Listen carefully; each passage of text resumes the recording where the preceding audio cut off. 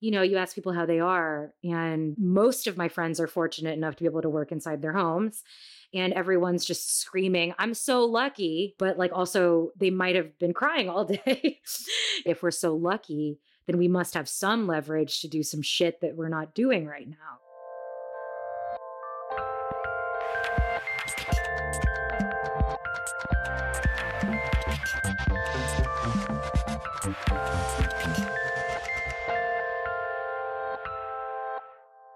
Welcome to The Feminist Present, the podcast where we use the gift of feminism to figure out what is going on right now. The Feminist Present comes to you from the Michelle R. Clayman Institute for Gender Research. I'm Adrian Daub. And I'm Laura Good. We're going to talk today to Jia Tolentino, who you might know from her work at The New Yorker. You might also know her from, there were like a few copies of her book Trick Mirror that were sold. I think a few people read it, right? I think if we don't push this thing hard, it's not going to make it. It was really too bad it didn't get reviewed extensively, Or promoted by popular former presidents. I know. It can be rough. Publishing can be a tough business. It's a very tough business. But fortunately, Jia still had time to talk to us, as she was multitasking as ever, sheltering in place and gestating a human baby, from what I've been told. Well, I mean, she's in many ways the voice of her generation. She's written so widely about feminism, about race, about education in this country. So we obviously went to the first topic that comes to mind when you think Jia Tolentino. And that topic is food. That topic is food. It was a pasta-heavy conversation. We talked about food as it relates to cannabis and pregnancy and socialization and greasy New York pizza, family scripts and structures around food. There's a lot in there. Well, before we get to that, we have a new feature for you called Tweet of the Week. Drum roll. I mean, I guess in this case, can I break the rules this time as we introduce this feature that has no rules yet? Can I break the rules the first time? Sure. In what way? Well, I guess this is not like... The tweet I'm referring to is not so much a tweet as a whole genre of tweet. I'm looking, in this case, at a tweet that has two pictures of Donald Glover, one in Community looking very young and fresh-faced, and one in his music video for This Is America with a very different sort of emotional expression he's telegraphing us. And the tweet says, I personally believe it's really cool how we all went from baking banana bread to learning how to abolish the police in a matter of weeks. Yeah, there's a really funny one I recall about what the fuck was in that bread y'all were baking. Mm-hmm. Well, it's like, yeah, what was in this bread? It's been 3 months and we were all talking about baking and now we're all like FTP. But I think that's just what 2020 is, right? Like anytime you record anything in 2020, you create this little time capsule. And I think it's fair to say that our conversation with Jia, which took place several weeks ago, just as everything was getting rolling in Minneapolis, belongs a little bit more to the sourdough starter era of COVID season and a little less to the abolish the police era. So if you're wondering why we're not talking about this like glaringly obvious historic uprising, it's because we recorded this before most of that had taken place. Yeah, I think that's right. Though I think our conversation was also kind of about the transition between those two, right? Like how we got from bread baking to fist shaking. I think thinking about that transition and that tension is really important from a feminist point of view. I mean, we're always here to talk about how the personal is political, and right. It's totally awesome that people are protesting and being loud and public and political out in the streets. But at the same time, we can't dismiss the private and the housebound and the domestic and caregiving. And these are old and deeply gendered tricks of the patriarchy to make us think that those aren't important things to examine and talk about. So we're really here to hold some space today for food and pleasure and joy and care. And those are all part of the story too. And that's what our conversation with Jia was about. Wonderful. Well, without further ado, thanks for tuning into The Feminist Present. And here's us talking to Jia Tolentino.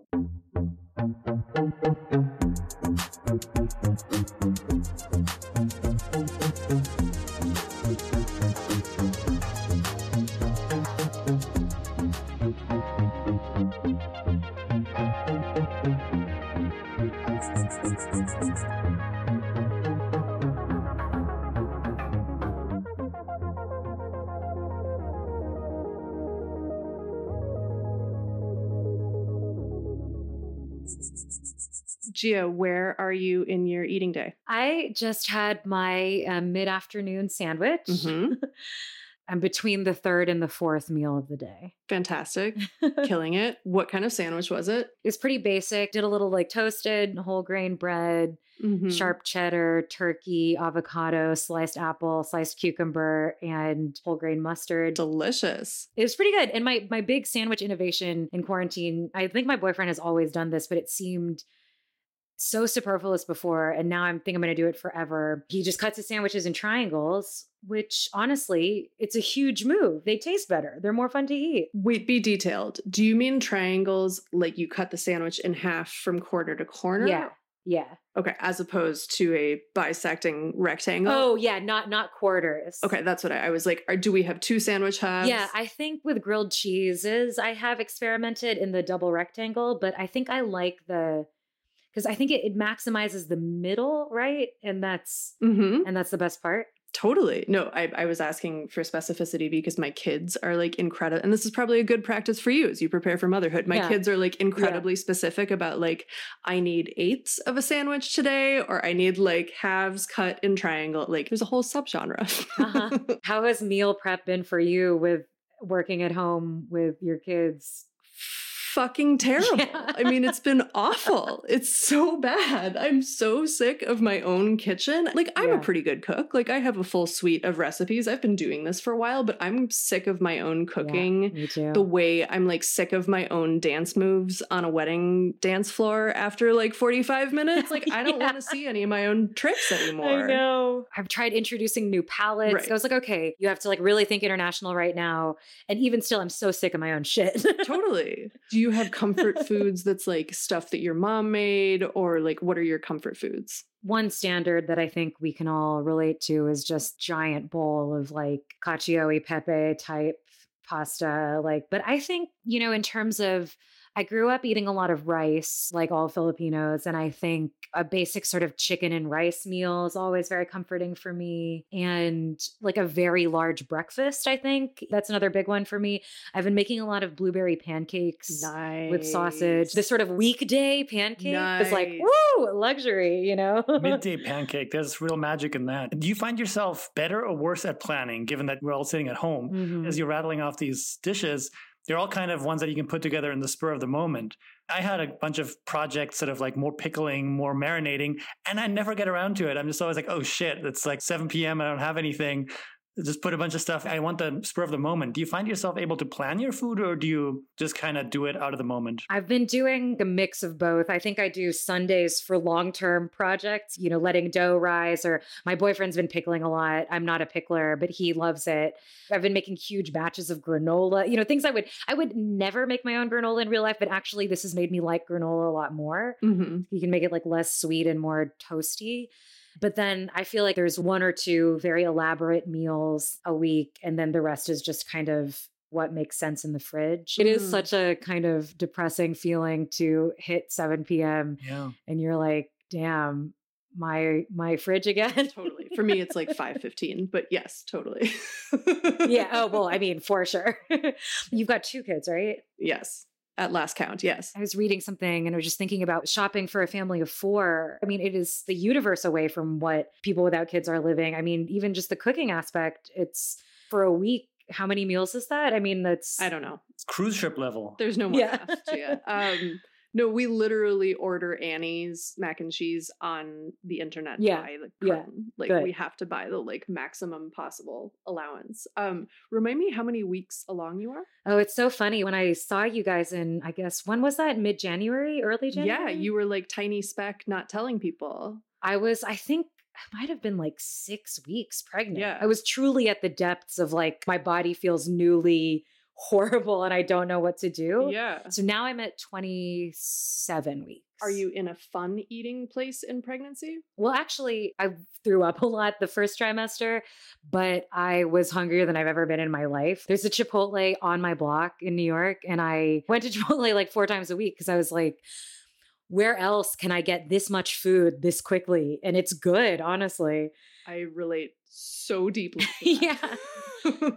I think that has actually helped with feeling grateful with all this that we're talking. We're sick of our own cooking. I think like there's still this kind of backbeat of gratitude. We at least have control over what we're eating. We can create these little pleasures for ourselves whenever we do decide to get it up and make a good meal. Yeah. And I think that being in a place of heightened craving has been nice. Like one thing that I've been doing is making myself a batch of cinnamon rolls every couple of weeks and then freezing the cinnamon rolls after they rise and then defrosting one and then like glazing it afterwards. Genius. I'm always an all day snacker. Yeah. And right now I mostly feel like my appetite is just like what it would be in normal life if I were really active, which I'm not. Mm-hmm. It's not quite that like early pregnancy thing where you're just every hour, you're so hungry, but also kind of nauseated. And you're like, if you don't eat, I'm going to faint. Like now it's much more like I'm just hungry all the time. And that's nice. In my first trimester of my first pregnancy, I was on a film festival tour. And so we were going to all these film screenings. And it was actually like the perfect intervaling of time because every time we got out of a movie, it would be about 2 hours. And I would just have to go eat a sandwich or 4 slices of pizza. And then I would go to another movie. And then I would go to Subway again. Totally. You know? Totally. I'm outside the city right now and I have gone back. Friends have been staying in my apartment in Brooklyn. Friends with roommates have been able to stay there and chill and isolate. But you know, every time we've gone back, it's like this cartoonish binge of just food I did not prepare myself. Just the cart becomes full of bagels and Thai food and just, you know, I've never had so much appreciation. Like I've never craved the worst possible sliced pizza I could imagine. I've never craved it more, you know? I mean, the worst possible slice of pizza in New York, too, is better than all the pizza in California combined. Right. It's so tight. Yeah. Brooklyn care package. Yeah. Just to pick up like a greasy Parmesan without thinking about the, you know, just totally the red pepper flakes and just not thinking about washing your hands afterwards because you never would. Well, that's one of the interesting things, too, about sheltering in place. There are some people who seem to document all their food exploits, but like, it turns out that there's also a lot of pleasure to be gotten out of a really shitty slice of pizza that you haven't had. The little by the slice joint down the street from me reopened, and I'm like, I can't wait to go. Oh, you know? But I'm not going to document that on Instagram because it's really unspectacular. But it's exactly the unspectacularity of it where I'm like, yeah, this is right. I can finally do this again.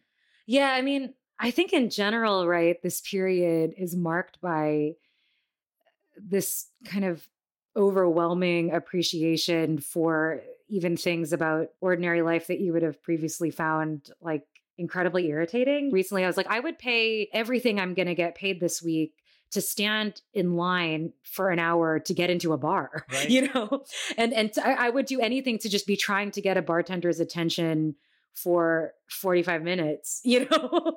So I was thinking about food and women as it relates to like beyond just the COVID era. You're someone who has often written about being someone who like takes a lot of joy in food and like being at least publicly unapologetic about that. And I was curious how that plays into your friendships. Yeah.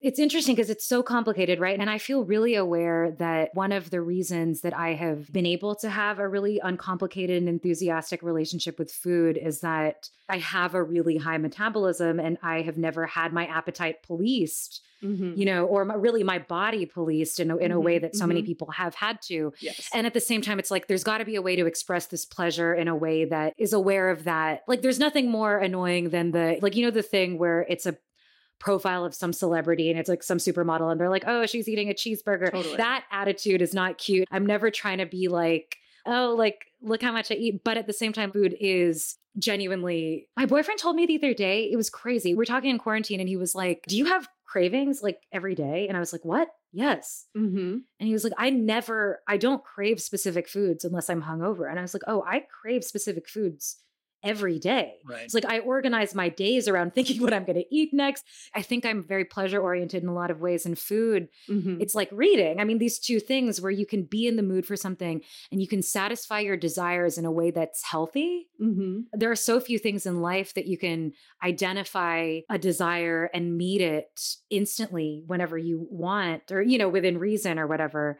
You can approximate it. And it seems like you can do that with food and pop culture to some degree. And for me, mostly just books. So anyway, almost all of my close female friends for a long time have been, big stoners and big eaters with different experiences with their body, with different experiences of feeling like they needed to watch their weight. Let's say the concept is ridiculous, but feeling like they needed to or whatever. Sure. I think that even just the orientation around pleasure, and I think the orientation around identifying and meeting your needs wherever you can, for some reason, that's a big thread. And so it hasn't even been within the realm of the awkward sort of, are you just going to get a salad vibe? I haven't had that in any of my friendships for a long time. And sometimes I wonder if that is another way in which I live in a bubble. Yeah. Like I remember reading some Times op-ed where it was like, that thing where you sit down with a bunch of women and everyone's policing what the other person's eating. And I was like, no, I actually really don't. I don't know that anymore. I haven't known that since maybe high school. And that seems like a really luggy thing. Do you feel like that kind of unvarnished enjoyment of food and the ability to connect to food as an uncomplicated source of pleasure, like when you look back at your upbringing, do you feel like that's something that was modeled for you by your mom or anything else? Because that feels related, right? Yeah. Yeah. 100%. 100%. I mean, I eat so fast, like it's repulsive, like I eat like a dog at its bowl. It's like really embarrassing. I feel like we've eaten together and I can't entirely confirm I've eaten with you. I don't think it's quite that bad. Well, when you ate with me, I was brimming with nausea. And sitting next to like half of Stanford's humanities administration. But yeah. Yeah. And actually a couple of conversations at that dinner have like led me down really lingering places. I was like, oh yeah, this is why these dinners are great. But yeah, my boyfriend once said that I eat like someone's trying to take my food away, which is embarrassing, but true. Is there truth to that? Like, is there psychological truth to that? I don't think so. But insofar as that may be rooted in my childhood, it is rooted in the fact that I can be a messy eater. Like I like get food on me. Both of my parents, they love to eat, and my mom can't cook at all. My dad loves to cook and my brother does too. So I mostly got it from him. My mom like literally cannot cook a meal. That's how I learned to cook early. She sort of tricked me into thinking that it was this very fun adult thing. That's genius. That is really brilliant. I think it was a little like shady of her to be like, no, Gia, you're not grown up enough to touch that. And I was like, yes, I am. Yes, I am. Yes, I am. And then I like learned to cook. So smart. Great. Yeah, but it's paid off because it's like, it is good for kids to at least learn how to keep themselves alive if a parent is too late getting back from the store or whatever. But they both love food a lot. They told me that when I was really, really young, they never tried to get me to eat politely. Let's say at age 4 or 5 or whenever you need to kind of not eat like a baby anymore. They told me that they never tried to get me to eat politely because they're aware of me being a girl and wanting me to really just love food and not think about the way I ate it and just kind of wolf it down like a monster. And I'm grateful for that. It's like one of those things. I don't know, Laura, if you ever, when you're a teenager and you're kind of trying to like look hot for the first time and it's like kind of bad, like very intimately, I know. Yes. Like it's like maybe like what you're wearing to the 8th grade dance is kind of whack. Decisions you're making with your body glitter or whatever it is are just a little whack, It's one thing that I'm really grateful for about the way that the many things that I'm grateful for about the way my parents raised me is if I was going out in some totally repulsive, like overly tight outfit, they never said, do you want to cover up? They were just like, you know what? We'll let you learn what equilibrium you want to reach on your own. And I totally did. And so I never felt weird about my body, about showing it too much, about not showing it enough. I mean, it's such a rare experience, I think, to be able to grow up thinking of your body as a source of pleasure, I guess, for women. Like what an immense privilege that was. A stroke of arbitrary luck and a privilege. Well, what you're describing is a series of small decisions that your parents made not to police your body. Yeah, totally. Eating, in terms even though, of dressing. Like, I kind of wish I could, cut food a little more politely now, but but it's, small casualties. Yeah. Can I ask, what's your relationship to leftovers? So I always knew this is an intergenerational thing. My parents are both, they grew up with hunger. And so can't finish a sentence before the food's all gone on their plates.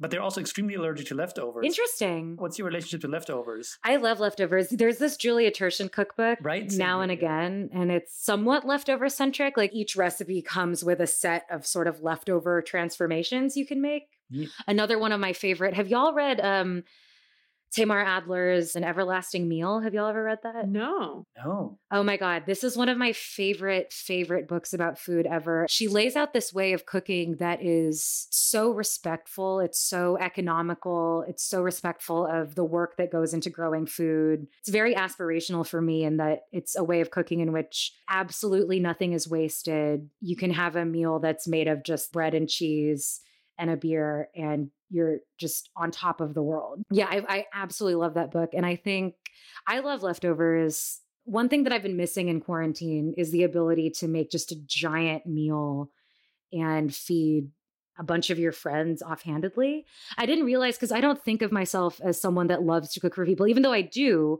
But it's like my apartment in Brooklyn literally fits 4 chairs in it. I can't really have dinner parties, but I like to cook for my friends, and I do it a lot when we're not in New York. You can't make like a huge hunk of meat for one person, 2 people, and you really miss the ability to share and cook for other people and like sit down to a big table and like have everyone pour wine. I like leftovers a lot, but I'm big on transforming them. Like I can't eat the same exact dinner more than 2 days in a row. I think that's exactly how I experience it too, that there's something very Protestant about wanting to revisit the same meal over and over because it's just like sustenance. Yeah. The transformation of it is so important because you're like, yes, I may be consuming the exact same things, but in a different configuration. This time I fried it. And it's like psychologically super important to me. Yeah, well, there's something like metaphorically important about that right now, right? Where it's like every day we have a set of circumstances. The set of ingredients for any given day is extremely fixed and monotonous even. Right. You just have to tilt the angle just a little bit. And then suddenly it's wonderful, right? Like suddenly you feel lucky and suddenly everything is beautiful. Like I think the act of leftover transformation is it's like existentially fruitful for me. Yeah, yeah. I'm thinking, Adrienne, about your characterization of eating the same thing over and over again as Protestant, because aesthetically, in terms of the definition of Protestant, I agree with you, but like my Catholic mother will eat, I'm thinking of a particular Greek restaurant in Minneapolis that we go to. We'll get this platter that's like a gyro platter, and it comes with gyros and pita and tzatziki and like rice and a little salad, and like she'll take this whole thing home, and by day 2, like all of the good stuff will be gone. You know, like the gyro meat is gone, the pita is gone, the tzatziki is gone, and she will eat the like crumbly, crappy rice for like another 5 days after that. So just for the record, my Catholic mother is very committed to sameness and leftovers, if we're to be religiously accurate. It reminds me of just like the Soylent vibe. Totally. You know, right. Nothing confuses me more. Why would you deny yourself the single most reliable source of daily novelty? You know, I mean, genuinely, it's like even in normal life, most of your days are kind of whatever. The thing that switches up is your food. Totally. Well, getting back to the gender politics of food and domestic labor a little bit, you mentioned that when you were growing up, your dad was the one who did the cooking, not your mom, right? Yeah. Can you talk a little bit about how you saw that play out and how, if at all, that's resonated in your own division of domestic labor? Yeah, it's funny. I definitely never thought about it, but I think maybe growing up with my dad taking so much pleasure in cooking, like the first time I really thought about my own role in sort of generic domestic gender configurations, because I also like to cook. And when I was in the Peace Corps, I mean, Peace Corps was so much like quarantine, except I had no internet. That's really where I learned to cook for real, because my best friend in the Peace Corps was this amazing woman named Lola, who had been a sous chef in a restaurant in San Francisco, and she was French, and she could just make anything without a recipe. And we would spend very long hours together, and she would just teach me how to make like basic doughs without recipes, you know, and I would get this sort of instinctive sense for how you could show up at a market in the dead of winter and there would be absolutely nothing, and you could figure out some way to make something that would be exciting. So I got back home from Peace Corps, and I was still cooking all the time, like as sort of a holdover pastime, as a way to feel useful to myself. It was just the thing I did for stress relief. I'd moved straight back in with my boyfriend, who I'm still with now, and this is 2011. And he was in the studio all the time because he was in architecture for grad school. And so I was making all of these elaborate meals because it's just what I had been doing for the last year. And because he was really busy and didn't have time to cook, so I'd make all these elaborate meals. I panicked though, you know, like a couple months into it. I panicked because I was also rediscovering the internet, and I was rediscovering, I think, the world of sort of domestic blogging that I think was coming up around then. I was seeing sort of the Pinteresty aspirationality of women in their 20s creating a cozy domestic space. I had a freak out all of a sudden. I was like, wait, this is not right. I don't know. Like I had this big panic about it. About what specifically? About just that you're slotting yourself into something like that, or? Well, yeah, that I was just spending all day and taking all this pleasure cooking, and that I just come back from Peace Corps and moved in with my boyfriend. And I was like, oh no, like, am I doing this? Am I like, I was just very confusing. And probably some sort of childhood resistance came up. I really feel like kids, to me, seems like the true test of domestic labor division, just because it seems like there's just going to be so much more of it. And until now, like Andrew and I have a pretty even, I would say like a dead even split in terms of household responsibility. Like he cooks maybe a third of the time, maybe a quarter of the time, but he does like all of the, like he builds everything, fixes everything, you know, and I like scrub all the surfaces, you know? And like as of now, it feels like it's chosen and natural rather than enforced. But I am interested to know how it's going to work out once kids enter the equation, and like some things maybe can't be chosen and some things are biologically forced on me. Yeah. And also it's like, I like to shop because I'm better at shopping than he is. And I'm like, oh, this is how it happens. You're better at scheduling. You're better at shopping. You're better at meal planning. And then you just do it, you know? I mean, it's interesting that you bring up the domestic bloggers, because that's sort of an innovation that if we had been all sheltered in place, 20 years ago, we wouldn't have had. The fact that we are pretty used to remediating our own domestic sphere in some kind of sugar-coated version, but in some version of it via our Insta story, via our Facebook, the good, the bad, the funny, which is what your book Trick Mirror is in some extent about, the way we sort of construct selves in the social media age. But of course, you're absolutely right that in some way, that's kind of a user surface. That's what we present to the world, and it may not actually accurately reflect what kind of imperatives are running behind the scenes. Yeah. So you're describing how the dynamics play out in the household. How does the presentation of them turn out? How do you find yourself presenting it on social media, on Twitter, that kind of thing? That's interesting. Well, I actually don't really present it much on social media. It's funny. I mean, I did a ton of publicity around when my book came out, to a point of it. I mean, basically in November, I was like, I cannot do any more publicity ever again. Like, I think I make myself very present in whatever I do show, like probably to a fault, even like probably to a point that I don't even necessarily have a handle on. But that being said, it's like, so you write about yourself, the things that you do show, you can show in such tremendous detail that it seems like people are seeing a lot more of you than they actually are, and I think I'm like that with social media ever since at least I started at the New Yorker.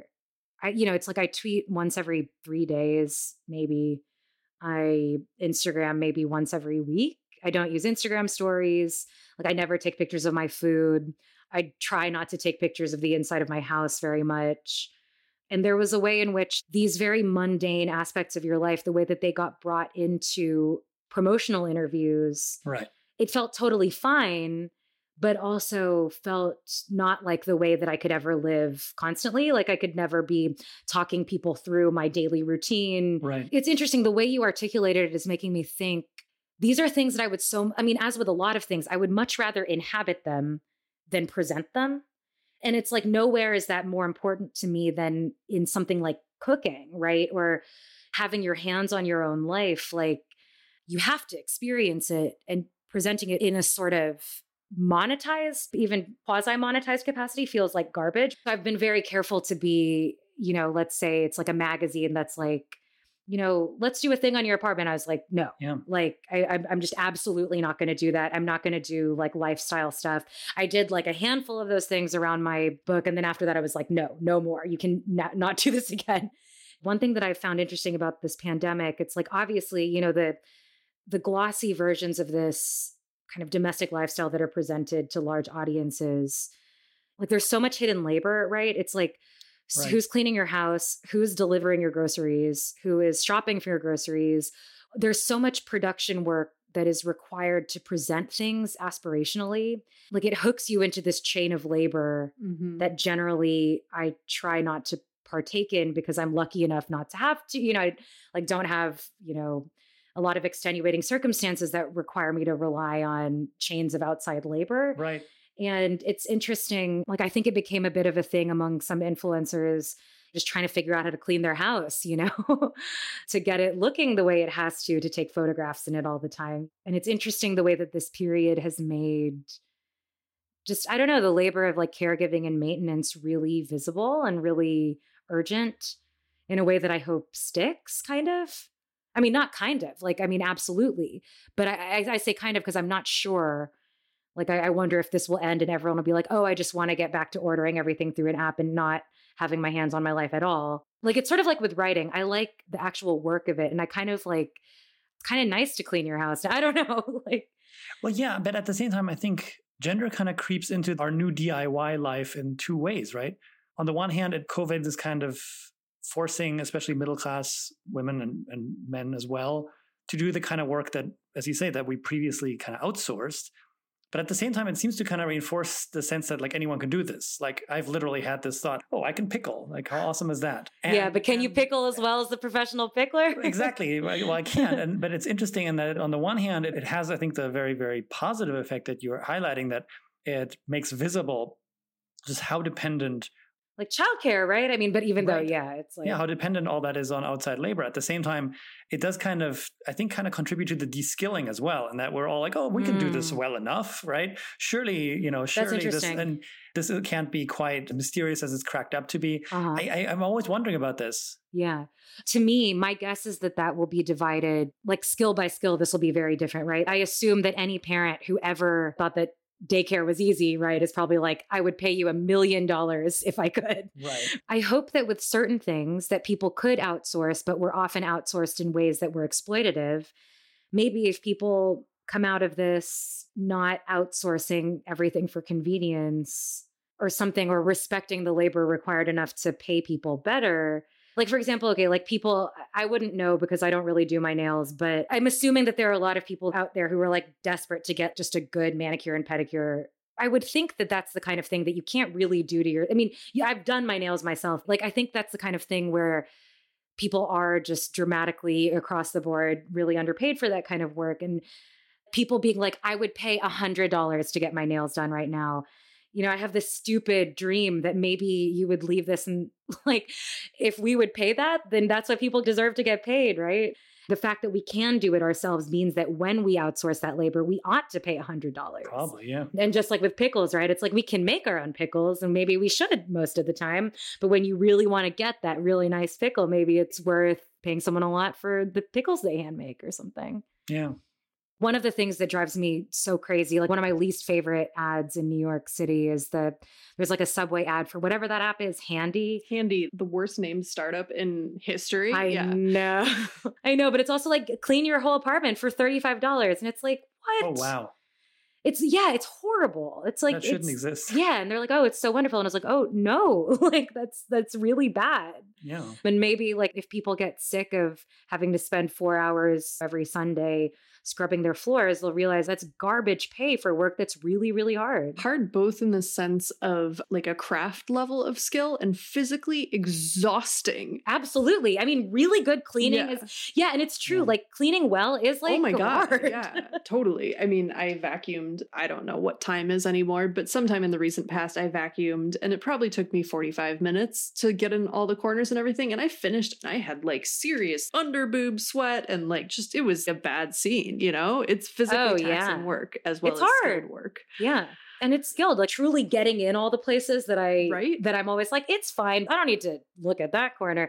And then when you're home all day and you're like, oh, actually, my body is a disgusting meat bag that is shedding hairs everywhere. Like, like actually. Your pube or mine? Right, exactly. This is exactly what happened to me when I watched one of the first Saturday Night Live episodes that they did from home. Yeah. And Tom Hanks's house. Yeah. It's so spotless. I'm like, you didn't do this. I had at that point done my own floors for like months. And I was like, I know that dust bunnies are never fully eradicable. They will always be as asymptotic. You will always approach dust bunny freedom, but you will never quite get there. And he did. And so I knew he had gotten professional help.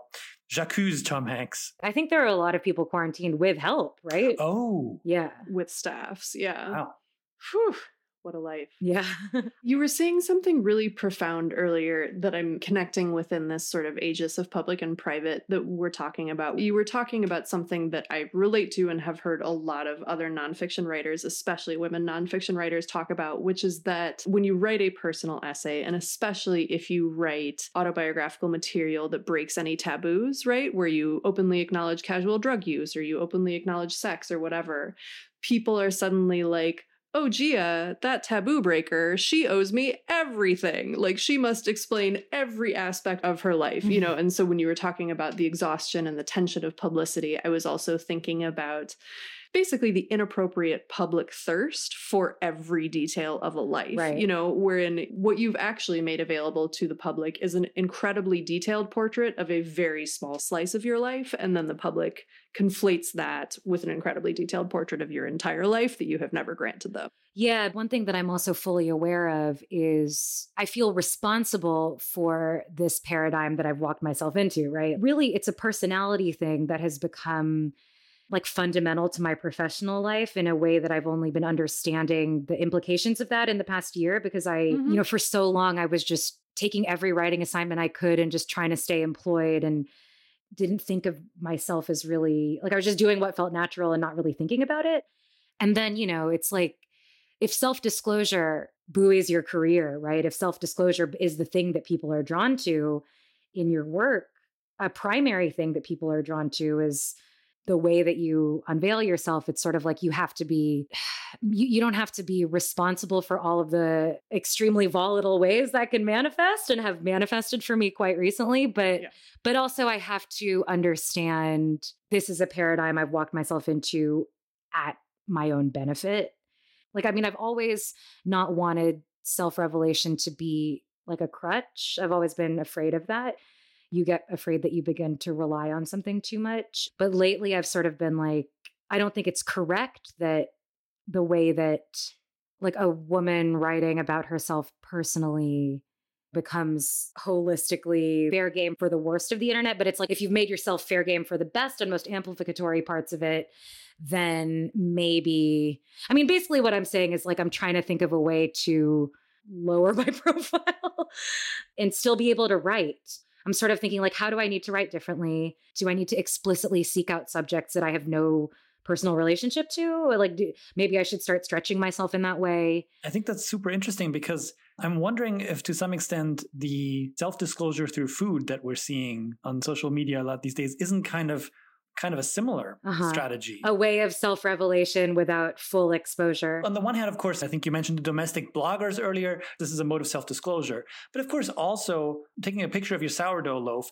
is a way of not taking a picture of everything else in your home. It's a controlled release. Right? Yeah. It is a way of saying, this is what I give you. It came out of an oven. That's all you're getting. Yeah. Yeah, everything sucks right now, but it sucks for everyone. And I'm not going to talk to you about it. Here's a loaf of bread. Could be that we're all super desperate to share just about every shit that we do because we're just so cooped up and stir crazy. But it's also possible that we're using this to kind of say, look, you know what's going on behind the scenes. It's going on for everyone.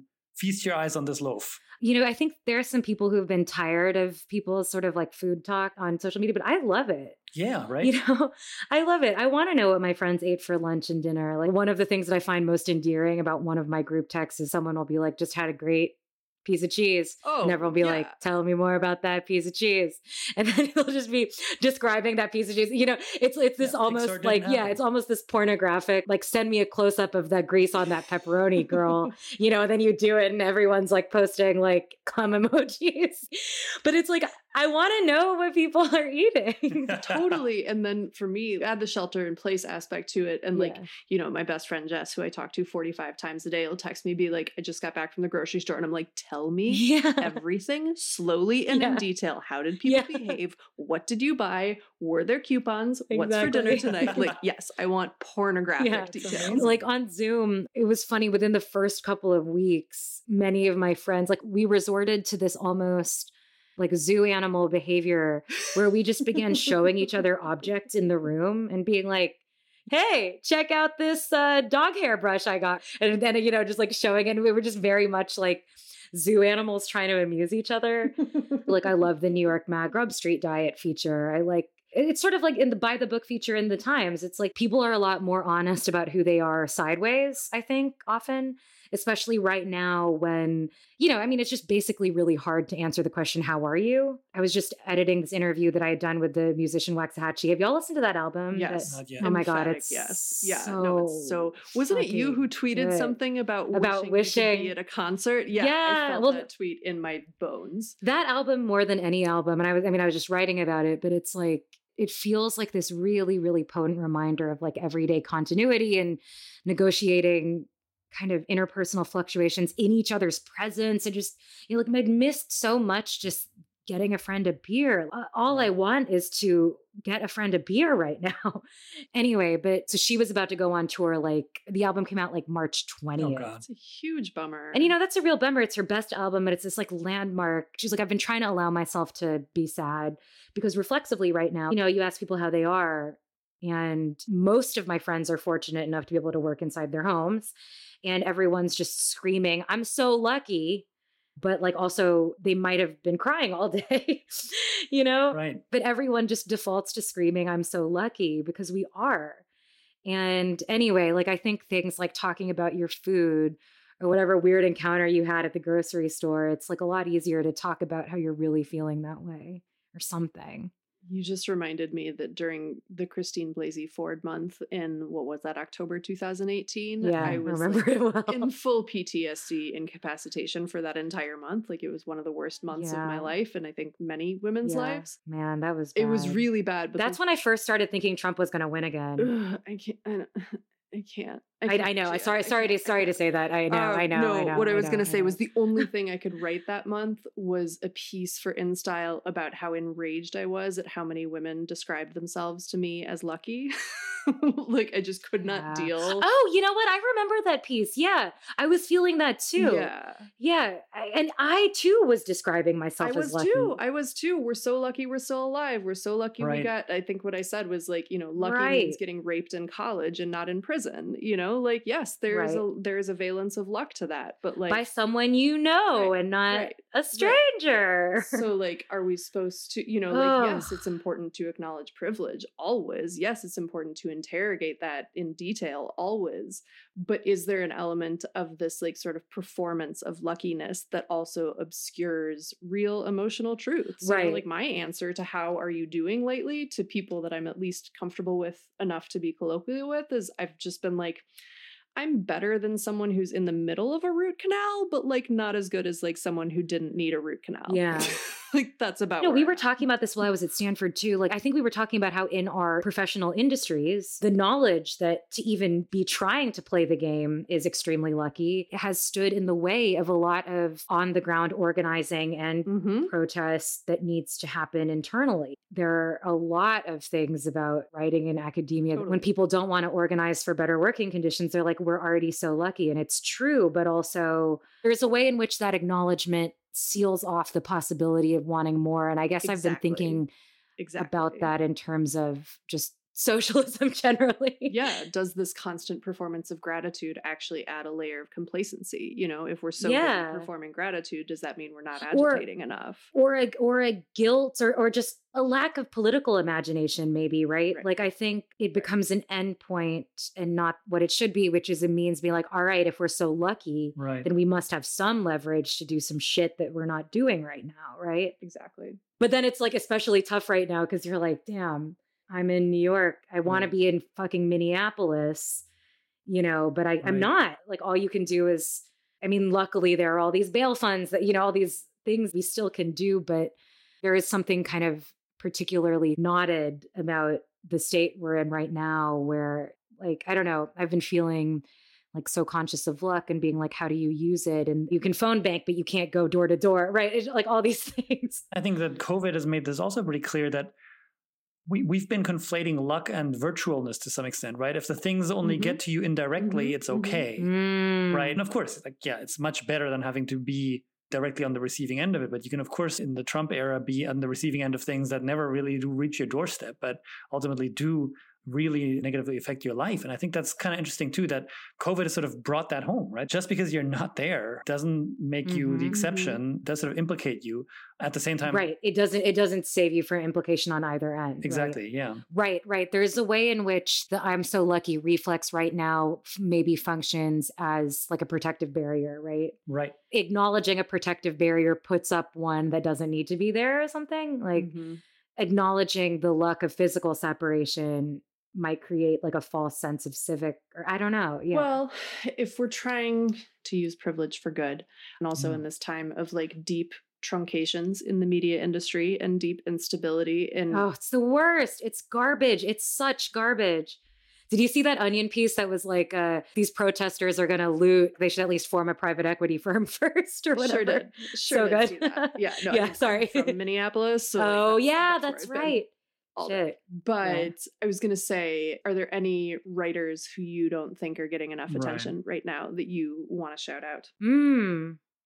Well, one of my good friends, Cleo Chang, was part of the big Vice layoffs, and she had been crushing this reporting on just all throughout COVID. I mean, she did a piece that actually Bernie retweeted it. It was sick, where she compared the life of, someone in the States that was trying to navigate unemployment with the life of someone in Germany that was, and, I saw that. Vastly different.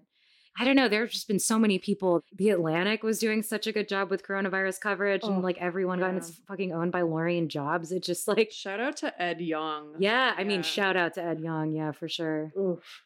Right on. It's nice to catch up with you, and I would love to maybe do a follow-up episode on domestic labor after your baby is born. We can check back in on how. Yeah, we'll see how that goes. Scorecard. To his enormous credit, like when I first told him that like the test, he like loves babies, he burst into tears of happiness, but then he hugged me and he was like, "Are you okay?" Oh, good man. And I was like, "Thank you." Man. He was like, "I know that this will be bittersweet for your freedom." And I was like, "Yeah, it will." That's really But good. actually, I really found the physical experience has been a lot more like centering and calming than I thought it was going to be. I really wasn't expecting that. It's been really nice to have this physical reminder of kind of the logic of time or something. I certainly never thought that I'd be writing out a sober quarantine. Oh yeah, that aspect of it hadn't occurred to me. Oh wow. I'm so sorry, Gia. But it's actually kind of, well, I've also sort of been sleeping better. I'm like, wait, wait. Oh no. Like, has my lifetime of insomnia also been connected to my lifetime of enthusiasm for wine and weed? I mean, not the weed part. I will not blame weed for a goddamn thing. There's no science to support that.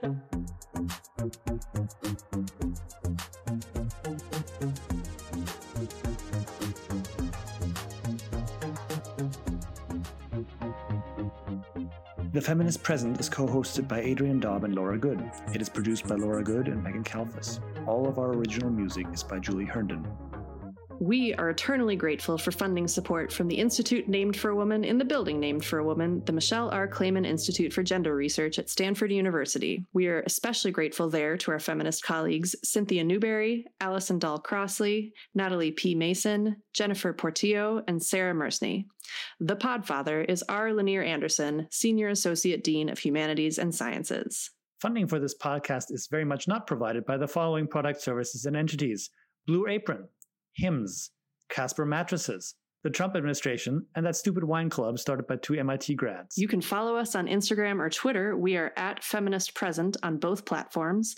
And if you want to chat feminism, Miss Rona, or anything else, go ahead and shoot us an email at feministpresent@gmail.com. No rape or death threats, fellas. Stanford has really good IT support, and we will find you. We'd appreciate it so much if you'd leave us a review, preferably 5 stars, on iTunes to help other folks join our discussion. Take good care out there.